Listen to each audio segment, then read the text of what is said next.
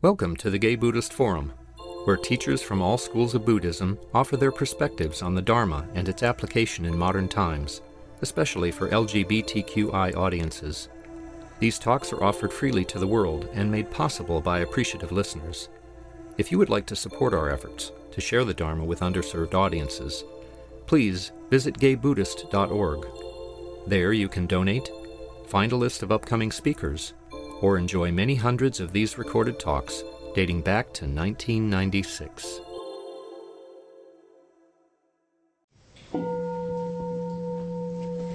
Okay, it is our custom at this time to go around and introduce ourselves. I suggest we pause a little bit before we get to the next person, or after the next previous person talks, so that we might remember 2 or 3 names. So let me start with myself. My name is Oswaldo. I'm David. Patrick. Lee. I'm Ryan. My name is Cass. Michael. I'm Sean. I'm David.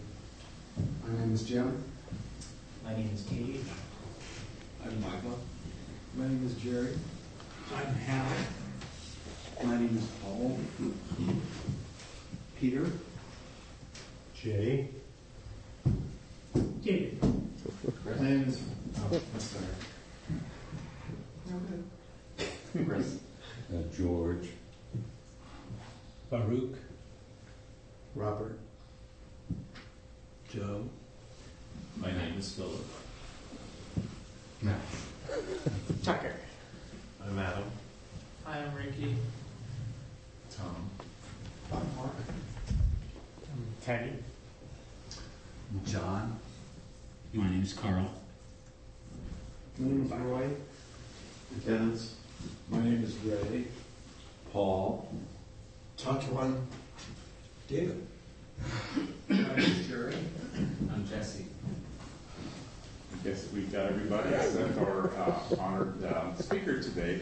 If you were looking at the newsletter, you might have noticed that today we had Senator Mark Leno scheduled and canceled. I don't know the reasons, but we're very grateful to have a good friend of the Sangha who graciously allowed me to make a very brief introduction since I don't have all of the credentials. But our speaker is Jana Drakka, who is a wonderful speaker and comes here fairly frequently. And I'll turn the floor over to you. Thank you. Oh, that wasn't it. I can say a few more things. Well, it's just lovely to see everyone. And I'll just take a 30-second break for those of you who came specifically to see Mark Leno. I really don't mind if you greatly disappointed or something. I'd like to dedicate this talk to my teacher, Blanche Hartman, and her husband, Lou Hartman, and my dear, dear Dharma brothers, John King and Isan Darcy, and to all of you. Wonderful to see you.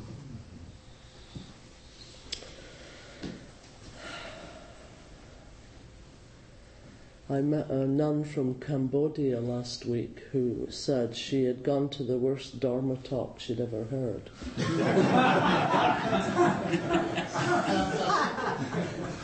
So I thought, well, there's a nice low standard.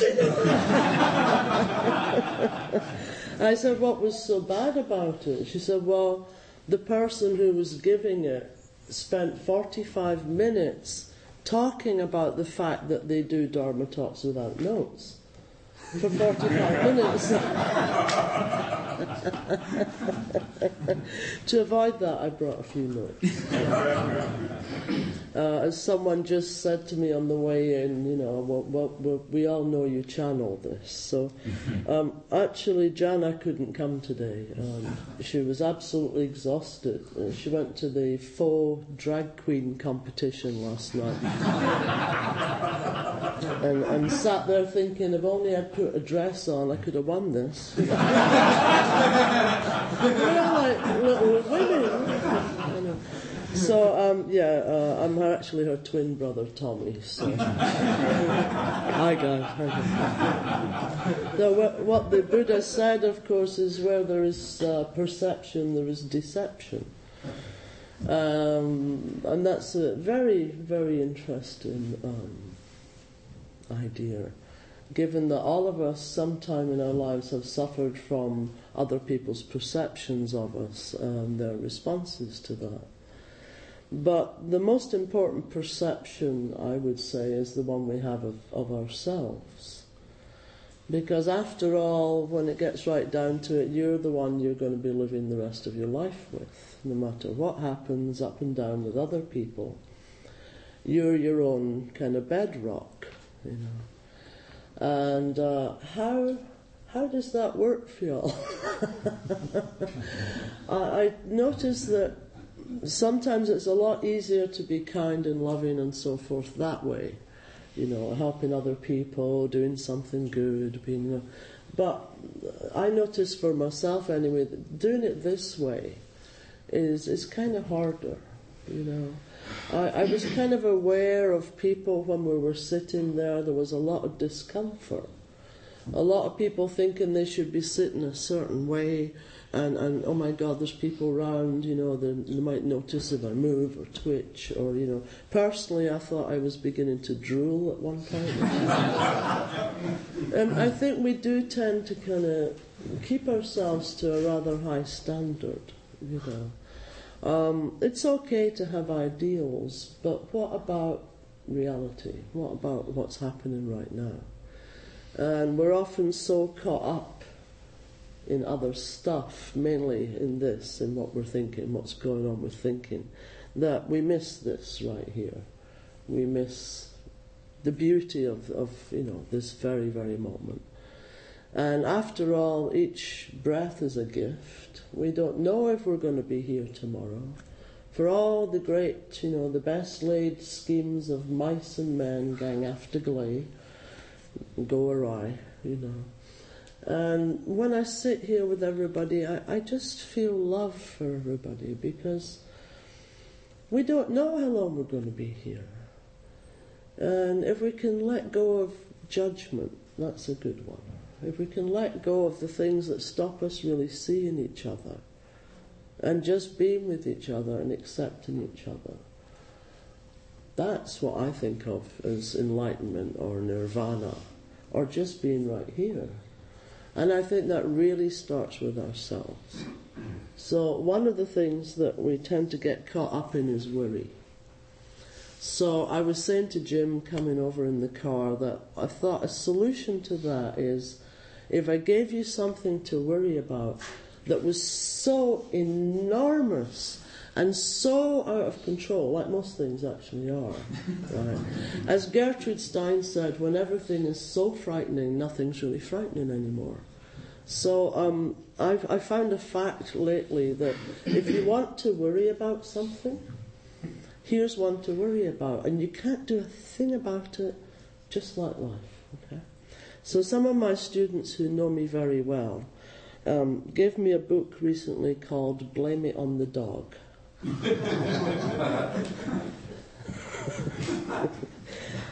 It was a follow-up book to his first book called Who Cut the Cheese?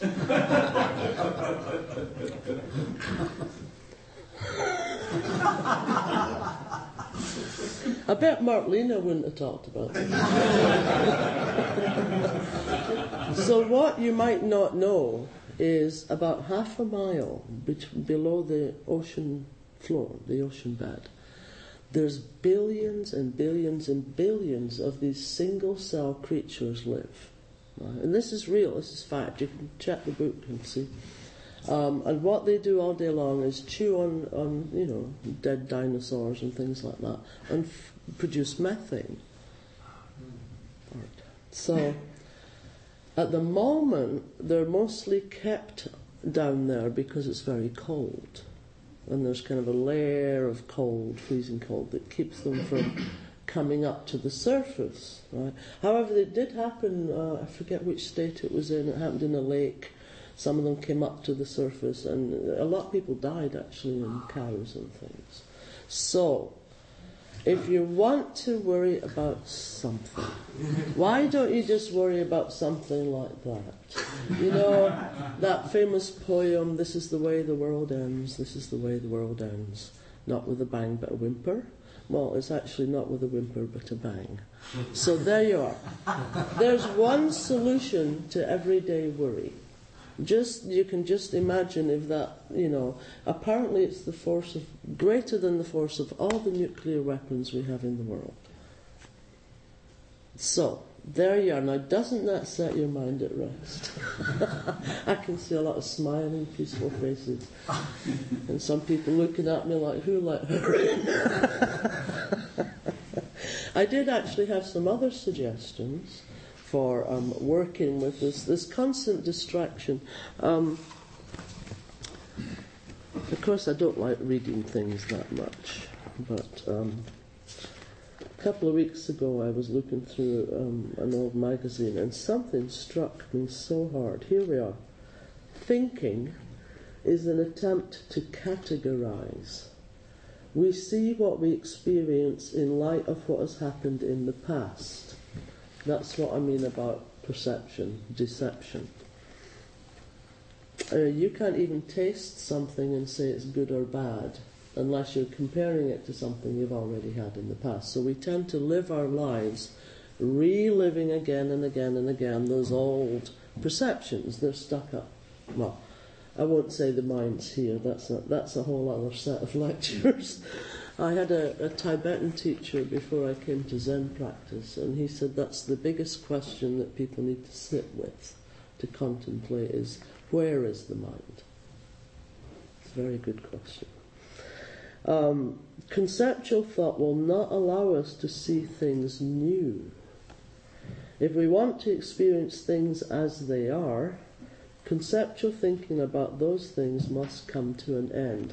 Now, I wouldn't say it must come to an end, because, the mind produces thoughts, the brain produces thoughts all the time. I would say being able to be with, but we'll get to that later. When this thinking stops, we're right there with what is happening. So that is the point there. That we often talk about seeing, my teacher says, things as they is. Seeing reality as it is without bringing a whole load of other stuff to it. And that can be kind of tricky. How do we get kind of control over this mind which we can't even see or present, or, where is it? What is it? We go like this is my mind. Well, no, that's your brain, actually. And folks in Japan, for example, Shin, the character Shin is heart-mind. So, where is this thing that we're always worrying about anyway? It's quite an interesting question to sit with. But nevertheless, we have to find ways to work with it, because as you know, having your mind be disturbed or caught up on some unpleasant object can destroy your life. It can destroy your experience of life. For example, myself, by the time I was a teenager, I was already so depressed that I was suicidal. I didn't want to be here. My perception of the world was it was full of cruel people that went round hating each other. And especially I never managed to appear straight in my whole life, and that whole feeling of dissonance. I mean, the whole thing was such a horrifically unpleasant experience, and I, for one, never imagined that I could ever get away from that. I tried to kill myself when I was 15. I thought that was it. Life was like that. That was my fixed perception of what life was like. There's nothing worth getting up for in the morning. Nobody will ever really love me. People might love me, but if they really knew me, they wouldn't. Because I'm this broken, flawed person. And I managed to carry that perception all the way through without even becoming aware of it. I didn't know. I just thought that's how things were. Here's this, stupid person that's ruined their lives. Of course it was all my fault. You've got to remember, it's always your fault, right? It's always your fault if something's wrong. Don't forget that. So I had that complete perception.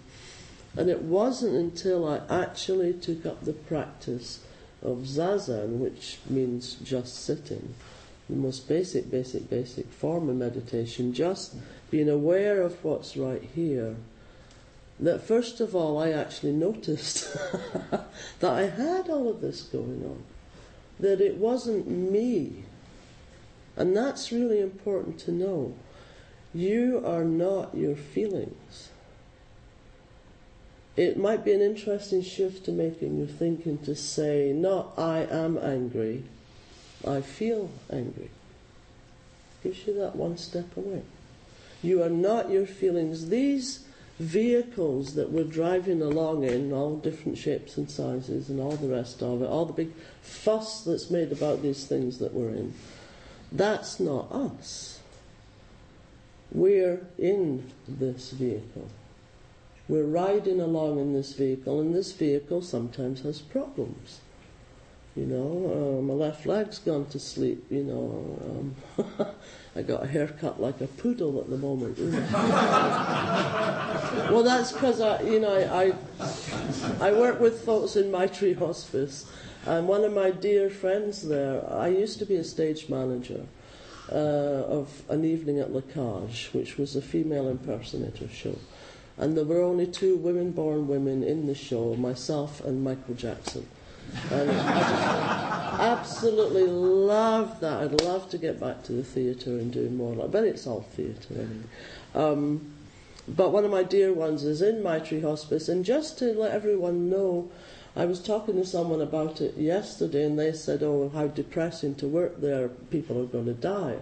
I said, no, Maitri Hospice was one of the first AIDS hospices, founded by dear Isan Dorsey, drag queen extraordinaire and Buddhist Dharma ancestor. And most of the people now, thankfully, as we know, the plague's lightening up, and most of the people are now there for respite care. So it's actually one of the most joyful places you could be. There's nothing like being around people that are just looking at reality straight on. You can't get all fancy when you're. Anyway, where were we?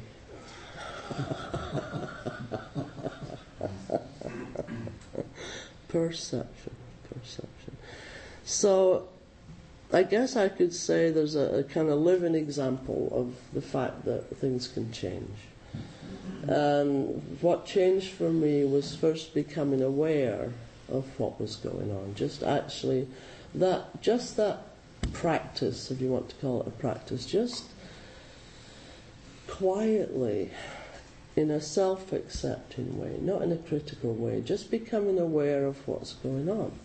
And there are really, really, really simple ways to do that. As you know, I left off living in the big Zen centre years ago to go out into, mostly I teach in a community garden. And nothing could be more lovely for bringing you into the present than sitting with a tree, for example. Sitting with the breath, of course, is optimal. It's always there. You can simply become aware of the expansion in your lungs and and the inhale, the exhale. That's a really simple one and free, and it's always with you. But I find sitting in gardens and looking at the plants, you've got everything right there. You've got impermanence, you've got great beauty, you've got interconnectedness. That's all right, don't worry. It's only when it goes off at the opera you have to really be upset. So, and especially animals. There's dogs in that garden that people like to pick up and hold. You know, I've got tons of pictures on my cell phone of the ladies from the shelter. I bring them into the garden. They'll sit there holding the dogs. It's just lovely. So, everyday things like that. You know, and slowing it down. What's the hurry? You know, there's a new illness has started to rear its ugly head because people are forever only looking that far in front of them. I'm serious, and it's an addiction. It's actually become identified as an addiction. We need to look out. You know, we need to look at the horizon. But that's my suggestion, basically, for everyday practice, for working on things that we all experience: trauma, regret, worry, stress, whatever. Very, very simple everyday practice. And then sometimes we're caught in something that's more extreme. You know, something that sounds, oh, that sounds great. Yes, I'll just sit there.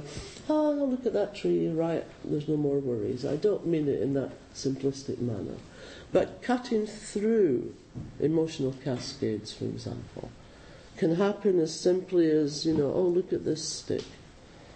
You know, can you just look at that and not make up any stories about it? And there's a few moments of nirvana. Just a wee bit of peace by looking at this. I don't know what it is either. I got it when I became a Dharma ancestor. So it's the teaching stick. I've waited years. It hasn't said a thing yet, but one of these days. So, as you know, I'm a great believer in comedy also, in lightening things up and using things like comedy, dance, any of the arts. You know, I think we're still too hard on ourselves a lot of the time. There's nothing wrong with pleasure. Pleasure which arises from what's in front of us. I can highly recommend a book I was reading lately called A Different Kind of Luxury. A Different Kind of Luxury. And it was about people in Japan, and apparently there are still lots of little pieces of farmland available because there's been a massive movement into urbanization. And a lot of people have gone back to the land, so to speak. And they're mostly philosophers, and they're wonderful, and folks of a spiritual nature, and they're advocates and make their own paper. But it's a kind of real way to live. I don't know if it would be possible here. But some of the what they're coming up with, just from that simple way of life, I think is so relevant to us. And one guy, for example, who made his living with clay, he said that the trouble with a lot of us these days, when we mention pleasure or happiness, and you know our great constitution says we can run after that. What a terrible thing. Well, I can run after that the rest of my life. And he says what we've forgotten is that pleasure and happiness arise from what's right in front of you, from what you're actually doing. It's not an abstract thing that you go looking for. It actually arises from what's right in front. So again, it's the same message coming right back to what's right in front. But as we were talking about hard times, and sometimes it's necessary to be a bit kind of tougher with yourself. And I actually have some songs that I enjoy. Because I find that just as you can't laugh and be stressed at the same time, you can't sing and be stressed at the same time. So I thought maybe we might try this one today. We've been doing different forms of meditation lately, and I thought singing meditation might be kind of nice. And besides that, that was such a great skit night at that last retreat. Hands up who were all at that last retreat. Oh, not so many. Oh, Lord. Oh, you missed. Oh, wasn't that great? Wasn't that just the best? We had, who was it? Yoni Mitchell. And, oh, it was so good. It was just wonderful. I think we should have a skip night every couple of months. By the way, just talking about living on the land and so forth. Usually the topic of me and what I'm doing doesn't come up that much in Dharma talks, because as you know, that kind of distracts whoever's talking. But this idea of getting back to the land, someone did say to me, the guys might like to hear what's been happening since you've been ill. So I just wanted to mention I did have a hell of a lot of burnout the end of last year, the beginning of this year. I have been taking it more slowly. If you want to see, the teachings had to come out, so if you want to see some of the direct teachings, actually a documentary maker came and filmed me. Now I warn you, I look like a 90-year-old man who's about to die. But the teachings are pretty good, so if you're looking for something like that, just to cheer you on, it was amazing to be able to do something when I was so ill. I didn't know if I was going to make it, to be honest. So there's some great teachings. It's called Walking Through Peace, if you want to have a look at that, Walking Through Peace. But what's kept me going is the desire to have an urban retreat centre, somewhere within reach of the city that everybody, as you know, I welcome absolutely everybody in my groups and sittings. Everybody could come. Because I know when I've been going through hard times, if there were a place that I could get on the bus and get to, and I know there'd be someone there and we could sit together, we could have some counsel, that kind of thing, I would love that. And as I say, the garden has been working so well these last years. So only yesterday, I've been going to work with therapy horses. We have these large couches and they lie down. No. It's for differently abled children, and it's wonderful. Anyway, one of the women who brings her horses there has been very kind, and when I talked about burnout, she immediately said, "Oh, you must come to, you can have the top bunk bed." She's straight, it's all right. You can have the top bunk bed and, come and stay in my land. And then yesterday I was saying, well, I might be able to get some money to move out of where I'm living, and it might be a chance. I'm still looking for this urban retreat centre, and she said, I've got 85 acres, Novato. Would you come to Novato for a retreat? So that's actually, I just wanted to share that news with you, because honestly I loved that retreat so much, and I would love to be able to offer that. Apparently it's lovely land, looking at the mountains, with the horses there, and indeed therapy chickens. If you look on my Facebook page, you'll see a picture of me with Diego, the therapy rooster. And I said to Jim, of course I've had a lot of comments about that. But we should all have a therapy rooster, If you pick up the rooster, in fact it's so fond of me now. I noticed I was sitting talking to someone yesterday and I felt something touching my leg. And I looked down and there's Diego with one wing out going like that on my leg. So, you pick him up, and what happens is, if you're nice and calm, Diego gradually falls asleep.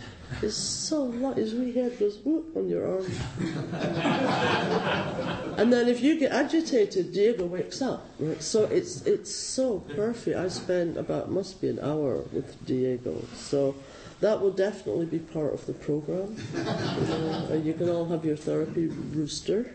And have that. So I just wanted to share that because I've been working on this one for a while, and I almost gave up, to be honest. This year has been a wee bit difficult, and there's been people wanting me to go to Boulder and different places, but I don't want to leave all my brothers, I really don't, and all the other people that are my family, my real family, My other family doesn't talk to me, so no. So I just wanted to share that with you, and I'll keep you all updated. And I hope at some point we can have a place of retreat. As my countryman John Muir said, everyone needs nature to pray in and play in. And an awful lot of people don't have that. So I think our real temple is out there. It's just out there everywhere. So once again, maybe we'll have an opportunity to do that in the future. I should find out more this week.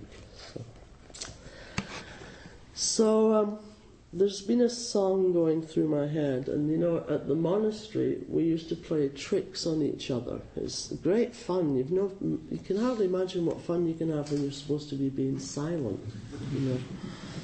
And one of the most awful things you can do to people when you're in silence for 3 months at a time is to whisper a song to them. It's difficult enough to just be with, you know, not try and get rid of all the talking, just be with it, because if you let it go on, it actually burns itself out, I can tell you. But songs, that's something else. You walk past someone and go, raindrops keep falling. That's if you don't like them, you know. But we're talking a lot here about getting caught in negative imaging.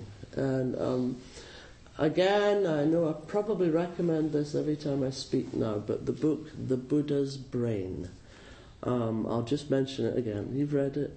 Yeah, isn't that something? And very practical, very down to earth. He's just basically telling us how to repattern our brain so that we're not stuck in the old patterns. Because this is, you know, it's Western science, just like the little creatures under the ocean bed. I mean, it's Western science that if we keep going up that same old pathway, if we keep bringing the old perceptions into the present, then we're constantly firing the same synapses, we're making the same connections over and over and over, and that's what's called living in a rut. You know, you've built a way so that every time you experience a certain stimulus, there you go up that rut again. So he talks about actually putting positive images deliberately in our minds. And I actually did that. One of the breakthroughs for me was to find out that I'd had a horrible childhood, which sounds silly, but until I knew that, I couldn't do anything about it. And one thing that I didn't have when I went to a group for people who'd been abused was any memory at all of being hugged by my parents. I had no recollection of any of them ever walking up and giving me this big hug. So I asked the therapist, was it all right if I made one up? And it sounds daft, but it felt like a big lack. Every time, you know, and people talk about their families and, oh, I got a hug or something. And it was such a miserable rut, and I kept falling in it. So I made one up. This lovely big hug that, you know, we all three of us, me and my mum and dad. And it actually reminded me of a time when we did. So it was nice. But there's nothing wrong with putting in something positive. You know, the mind is like Velcro for negative experiences. It really is. It's a scientific fact. It hangs on to the negative much harder than it does to the positive. It just, you know. So, I don't know that song, Accentuate the Positive. Would anyone like to burst into song? Well, then I will, because... So you'll probably know the words to this one. And please, please, please join in. Yeah. Imagine there's no heaven, it's easy if you try. No hell below us, above us only sky. Imagine all the people living for today. Oh, imagine there's no countries, it isn't hard to do. Nothing to kill or die for, no religion too. Imagine all the people living life in peace. You may say I'm a dreamer, but I'm not the only one. I hope someday you'll join us and the world will live as one. Imagine no possessions, I wonder if you can. No need for greed or hunger, a brotherhood of man. Imagine all the people sharing all the world. You may say I'm a dreamer, but I'm not the only one. I hope someday you'll join us and the world will live as one. Oh, thank you. That was lovely. Thank you. So, just a wee recap, because I love to leave plenty of time for discussions, questions, answers, all that kind of thing. Just a wee recap. First of all, Mr. Stick says, I often think I should get finger puppets.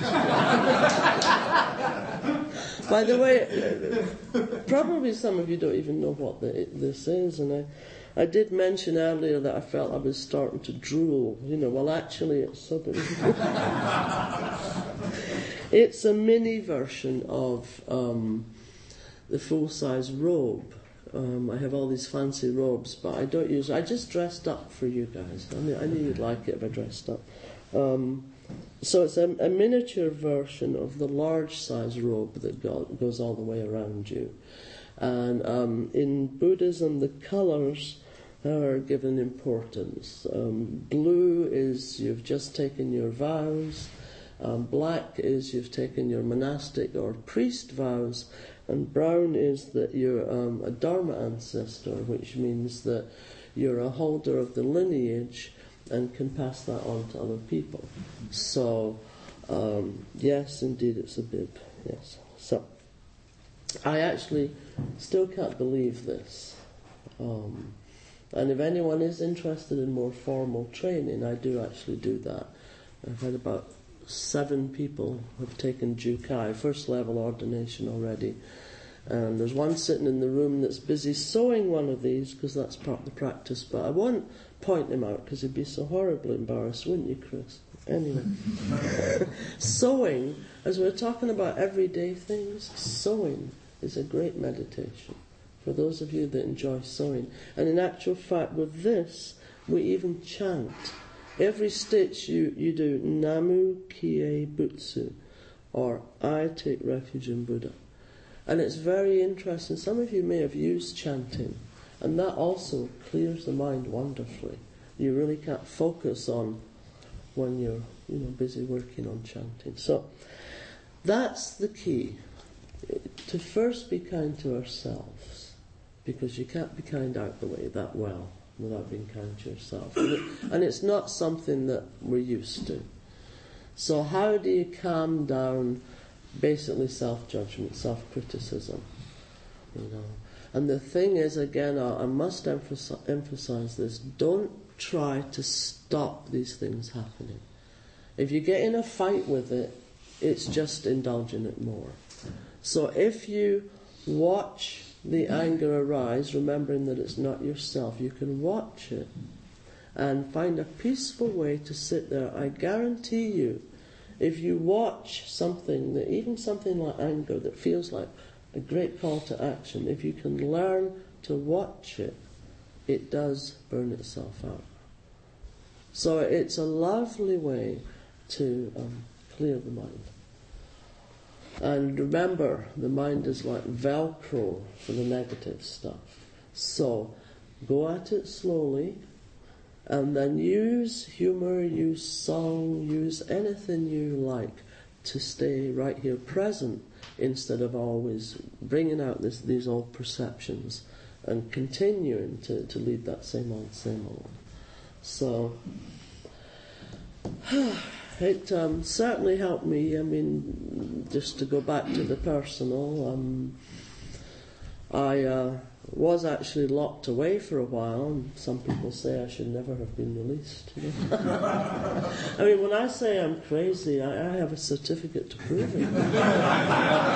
So I escaped to America, and compared to you guys, I look so normal.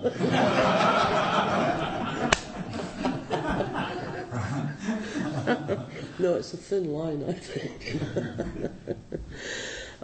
Self-acceptance. Absolutely so important. And you can't accept yourself till you really just notice without judgment what's going on. You know, I was kind of horrified when I discovered, what age would I be? In my late 40s it was, when I discovered why I had all these patterns of behaviour. All left over from things that happened in childhood. I didn't know. I just thought there were parts of me that were kind of unacceptable and rather strange, and sometimes I did stupid things, and often I drank too much, and what the hell, you know. Because I had no idea that every single one of these negative self-hurting things were actually the result of things that happened when I was younger, and I was just reliving it and reliving it and reliving it. So give yourself the gift of freedom. Give yourself that gift. And it's as simple as singing a nice song, looking at someone that you care about. I find these floorboards to be very effective. These are great floorboards, you know. And everyone has something that they can sit down and just have a look at. Or, if you're more active, just use your feet. Do the old feet meditation. Foot down, foot lifts. Foot down, foot lifts. And it does not mean that you lose all your critical faculties and you turn into someone that goes around going, duh, oh, well, I don't know. Although that's not so bad. You know. It's just you can, as I say, live freely. Really, really freely in this moment. Not in what you thought about that, some similar moment like that 30 years ago. You know, and I can tell you, watching your thinking, you know, in the monastery, for example, for years, it's quite horrifying. I rarely came up with the meaning of life or how to help everyone or end world hunger.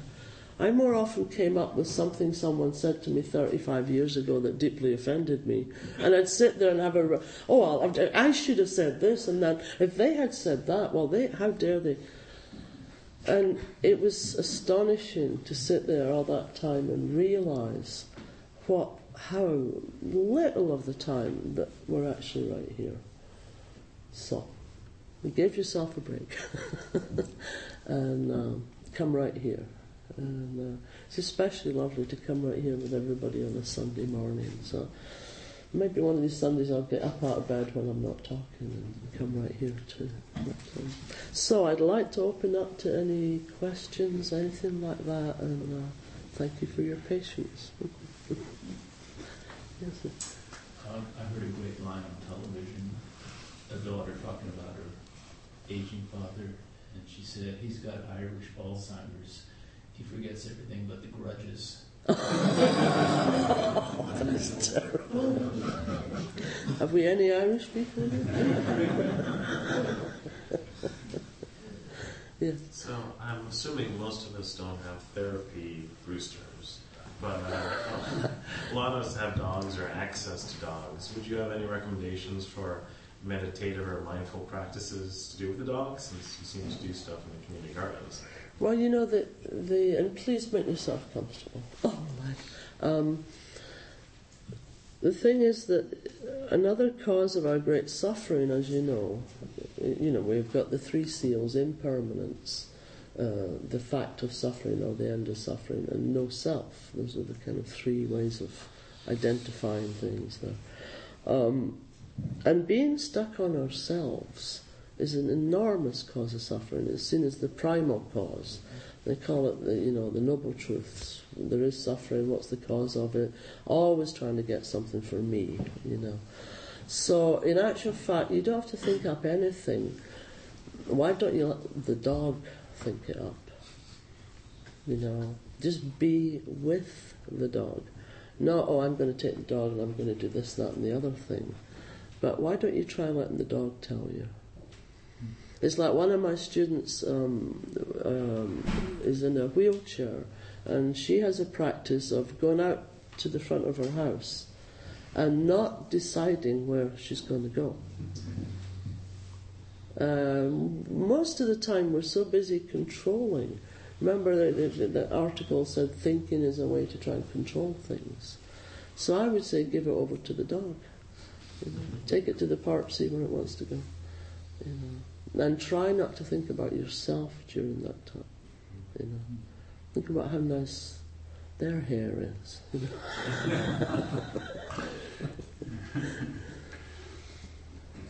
Oh, hi there. Hi. I don't know if you remember my dog Rocket. Yeah. My dog at Q-Sango, I brought my dog into Q-Sango a few times, and I always thought it was so much fun to have dogs meditating with us, and then you're bringing up the idea of roosters and horses. So, but it seems like my observation seems like we're also human-centric. It's like this is only having to do with people when there's a whole world around us that has of life that is not human. And I remember one time meditating, and I was feeling sorry for myself because I was feeling so lonely. And all of a sudden, I heard this fly buzzing around the room. And it occurred to me that I really wasn't alone. There was a fly in the room. And it was quite a eye-opening experience because I was just sort of negating that whole world of the animal world, the insect world. So, to make a long story short, I was thinking it would be so much fun sometime to have an animal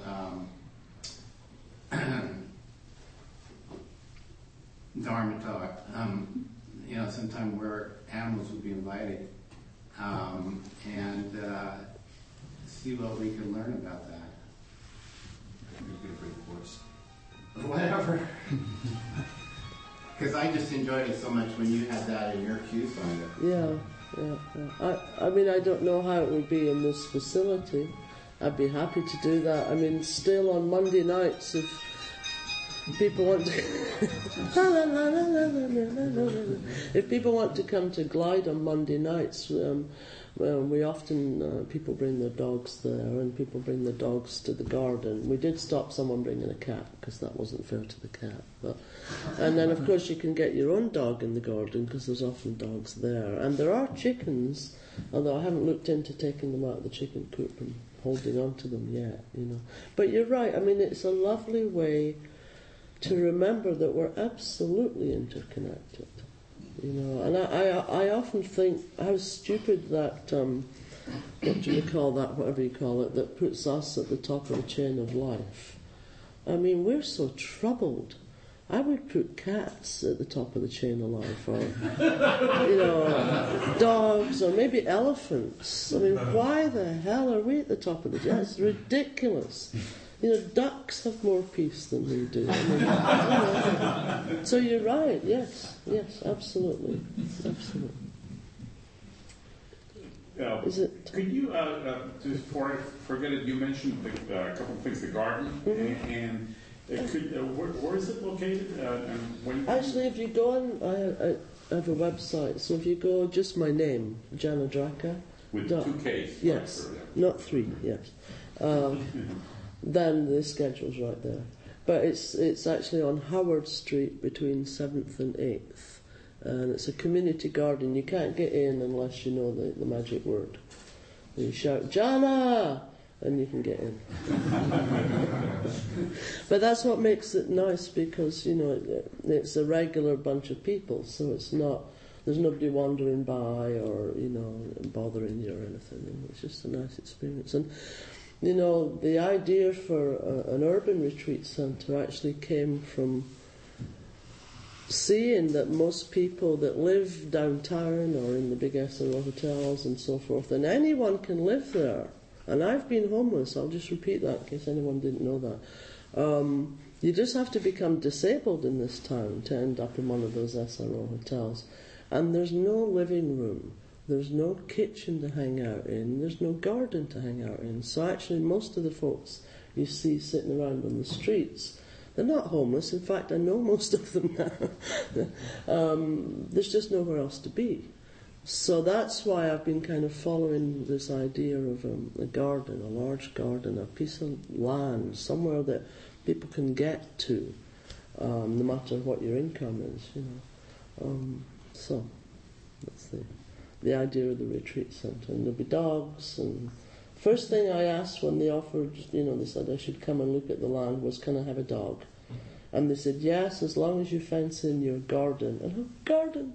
Oh my God, when did I last have a garden? You know, you have to fence in the garden because of the coyotes and the deer. Anyway, we'll see what happens. But meanwhile, Howard Street between 7th and 8th. Is that associated with Sanctuary Shelter near there? No, it's just it used to be a nice little children's play park, then it became Needle Park. And then some Filipino folks took it over and did beautiful murals, and then now it's community plots for people that live around there. Although when I said it's community plots, someone said, do you mean burial plots? Anyway. Anything? Yes. Why do you think the brain has a preference for the negative or bias for the negative? Is it survival? I know this one. Yes, you're right. You got it. You know it too. Yeah, you know there's just one large shared brain. I said there's only one large shared brain anyway. You know the answer to this one. Survival, exactly. The brain is still the same brain as when, you know, we had to constantly scan, oh, is that a saber-toothed tiger, you know, oh, an elephant, you know, oh.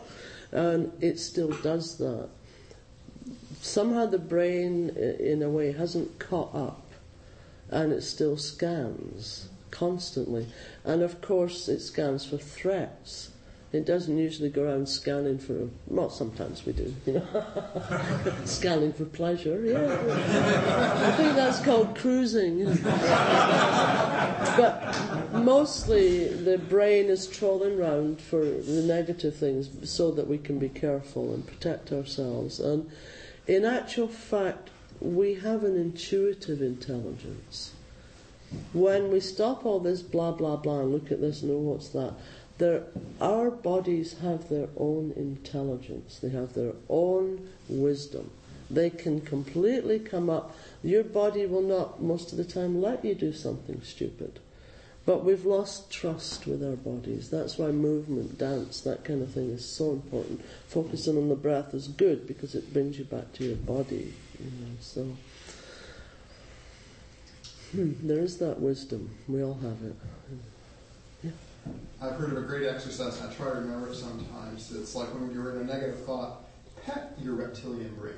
Oh, because it is part of us, it'll always be there. But if we take a moment just to pet it and say, oh, this is a part of us, this is trying to, you know, might protect be nothing us, dangerous, yeah. but we're still there, so it kind of brings you back to center. That's a good one, yeah. So we're talking about animals, here we go. Pet your brain. It's that old famous Buddhist story, of course, of stick or snake that illustrates that one. Guy walking in the forest sees something lying there. Oh my God, it's a snake. You know, no, it was a stick. You know. But the brain looks for that all the time. You know. That's why I was saying replace it sometimes deliberately. I mean, with songs or something. I saw another hand somewhere. Yeah. Oh, I was just going to say there is the idea, though, that some part of us must be attracted to negativity. Because, I mean, look at television and look at the way people go toward news. Most news is negative kinds of things. But did we come up with that? Did we what? Did we come up with that, you see? Oh, don't get me started. Most of the media is run by, blah, blah, blah, blah. And I believe that what's presented on the news is actually to keep us in control. It's a fear-based reality that reports themes of the day to keep us on our minds. Well, that may be true, but however, there have been positive kinds of news programs that don't get. Well, they say it's that reaction. It's like why people go to horror movies. You know, you can get terrified and scream, and it's not happening to you. It's that naked woman. You can tell as soon as someone gets naked and gets in a shower. You know, it's always going to happen then. It's actually a psychological thing of to see the danger happening to someone else. It gives you a feeling of relief and laughter often, even if you're because it's not happening to you. So there's that effect also. You know, strange creatures really. There was someone in a group that was in back east that was talking about, it was either a radio program or a television program that I hadn't really heard of, but you know, it just presented the good news, and it wasn't very well known. So. Well, we do have that. You notice, you know, all the Buddhist, you know, the precepts. There's 10 of them, and 4 of them are about the way we speak. Because there's nothing more juicy than a good bit of gossip, you know. And I remember last time, it was ages ago, I was so unwell the last time I was here, I remember. Someone mentioned that someone was coming soon to talk about right speech. And I thought, they're going to have to be really careful and creative because we're gay men. And part of being a gay man is like bitching, right? So there's something in our history that's about that, and we must be careful not to lose, you know, blah, blah, blah. But it's very interesting, right speech. I just thought I'd throw that into the mix. Yeah, good for you. Yeah. John, you mentioned a documentary that you'd made while you were very, very ill. Yes. I'm just curious to know maybe a couple of snippets as to some of the insights that you meditated on while you were very, very ill.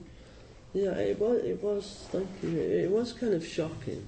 I mean, it had been coming for a while. Basically, a lot of what's going on is since I've been in the monastery, I really need peace at my home, and I didn't have it. I had a person next door, very disturbed. The louder he got, the more ill I got. I've been okay this year, got new neighbours, but when they had children there for a week, I ended up in hospital again. Which is why I'd love to get to the countryside. But I didn't know what was going to happen. I didn't know if I was going to make it. They didn't want me to go home at all. I was in the hospital for a few weeks. And they wanted to put me into some kind of care home, nursing home. But 99% of the people that meet me think I'm a man, a gay man actually. And they couldn't find a place to put me. If I go in women's restrooms, they scream and run out. So I ended up with a hospital bed in my living room. And I didn't know what to do. It was so strange. I was terrified, of course. My income was gone. My health was gone. I didn't know if I was going to live or not. I seemed to be extremely ill. And quite off it in my head as well. It turned out that my system's very delicate and I can't take the usual medicines at all. Now they only give me children's doses. But I didn't know that. Anyway, my teacher gave me a book. And it's called, and I can highly recommend it, it's called How to Be Sick. And it was written by this woman who, going along just fine. And then her husband and she had been saving up for a holiday in Paris forever. And finally, they managed 3 weeks in Paris. And they get there, and the first day, she was a judge or something like that. The first day she's there, she gets flu-like symptoms. And at the time of writing the book, 10 years of flu-like symptoms have been going on. No diagnosis, unable to work, husband and kids, all the rest of it. How do you live your life when something earth-shattering hits you and you don't know if you're going to be alive tomorrow? And that was the book, and that felt like what I had to deal with. And I can't tell you how important, vital, life-saving it was to be able to sit with whatever was going on. It was really, really hard. Waking up every morning, like, oh my God, wow. I couldn't do anything, you know. Health workers coming to clean the house, and never had that in my life before. But that's where being with what is, that's where the rubber meets the road. I was so grateful every day for my practice. Now, otherwise, I really would have gone crazy. I just didn't know what to do. So, yeah, that was the biggie, is learning to, you know, and knowing. That's the thing of looking at impermanence. It's not miserable. Yes, we're all going to pass on. Yes, we are. And that isn't miserable. That's what makes it worth being here. That's what makes every moment so precious. You know, if you go to Maitri Hospice and hang out with the folks there, you know, every moment's so precious because you never know. But yeah, it was very shattering, really. But it just reminded me that, yeah, I'm going to go at some point, and that's why the documentary, because what comes out of my mouth had to, you know, it had to be recorded. It didn't ever stop. I was lying there with like these fantastic Dharma talks pouring through, and I didn't know what to do with them. But luckily, this guy started taping it. Walking through peace is what it's called. Well, I think we have to stop, don't we? Yeah, we definitely do. I'm sorry. Would you mind staying around for our social half? Oh no, I'd love to stay around. So if anybody has any extra questions, they can ask them at that point. So thank you so much for a wonderful talk. Thank you. Any announcements?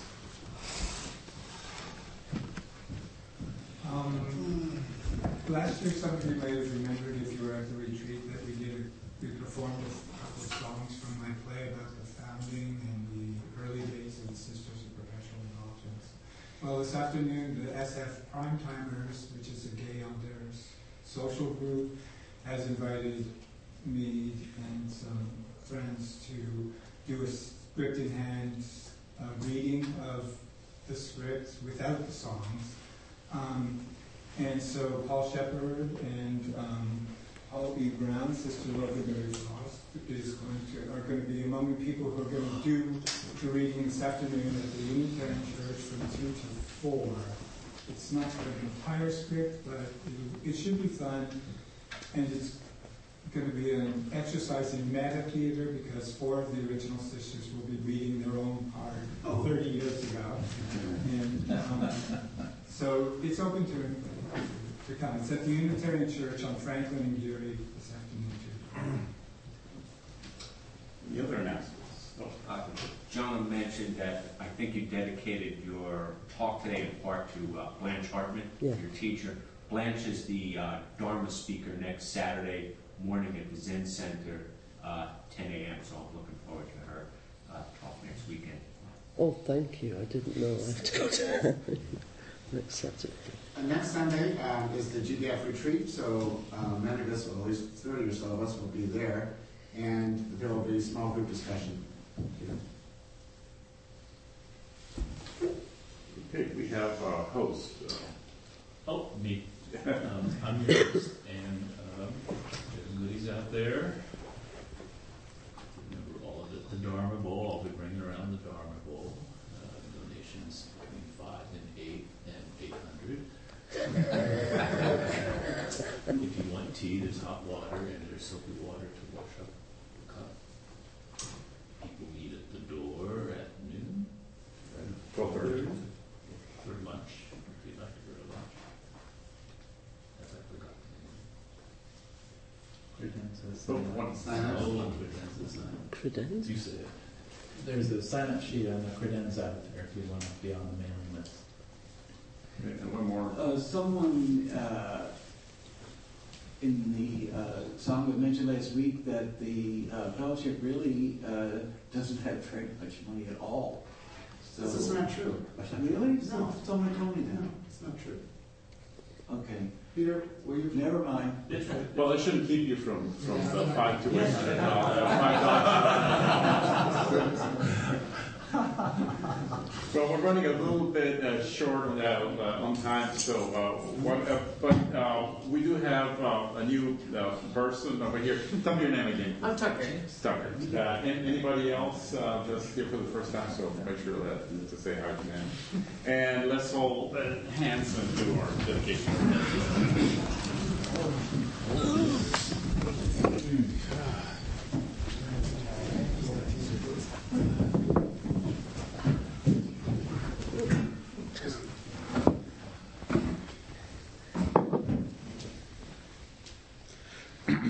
By the power and truth of this practice, may all beings have happiness and the causes of happiness. May all be free from sorrow and the causes of sorrow. May all never be separated from the sacred happiness, which is without sorrow. And may all live in equanimity, without too much attachment or too much aversion, believing in the equality of all that lives.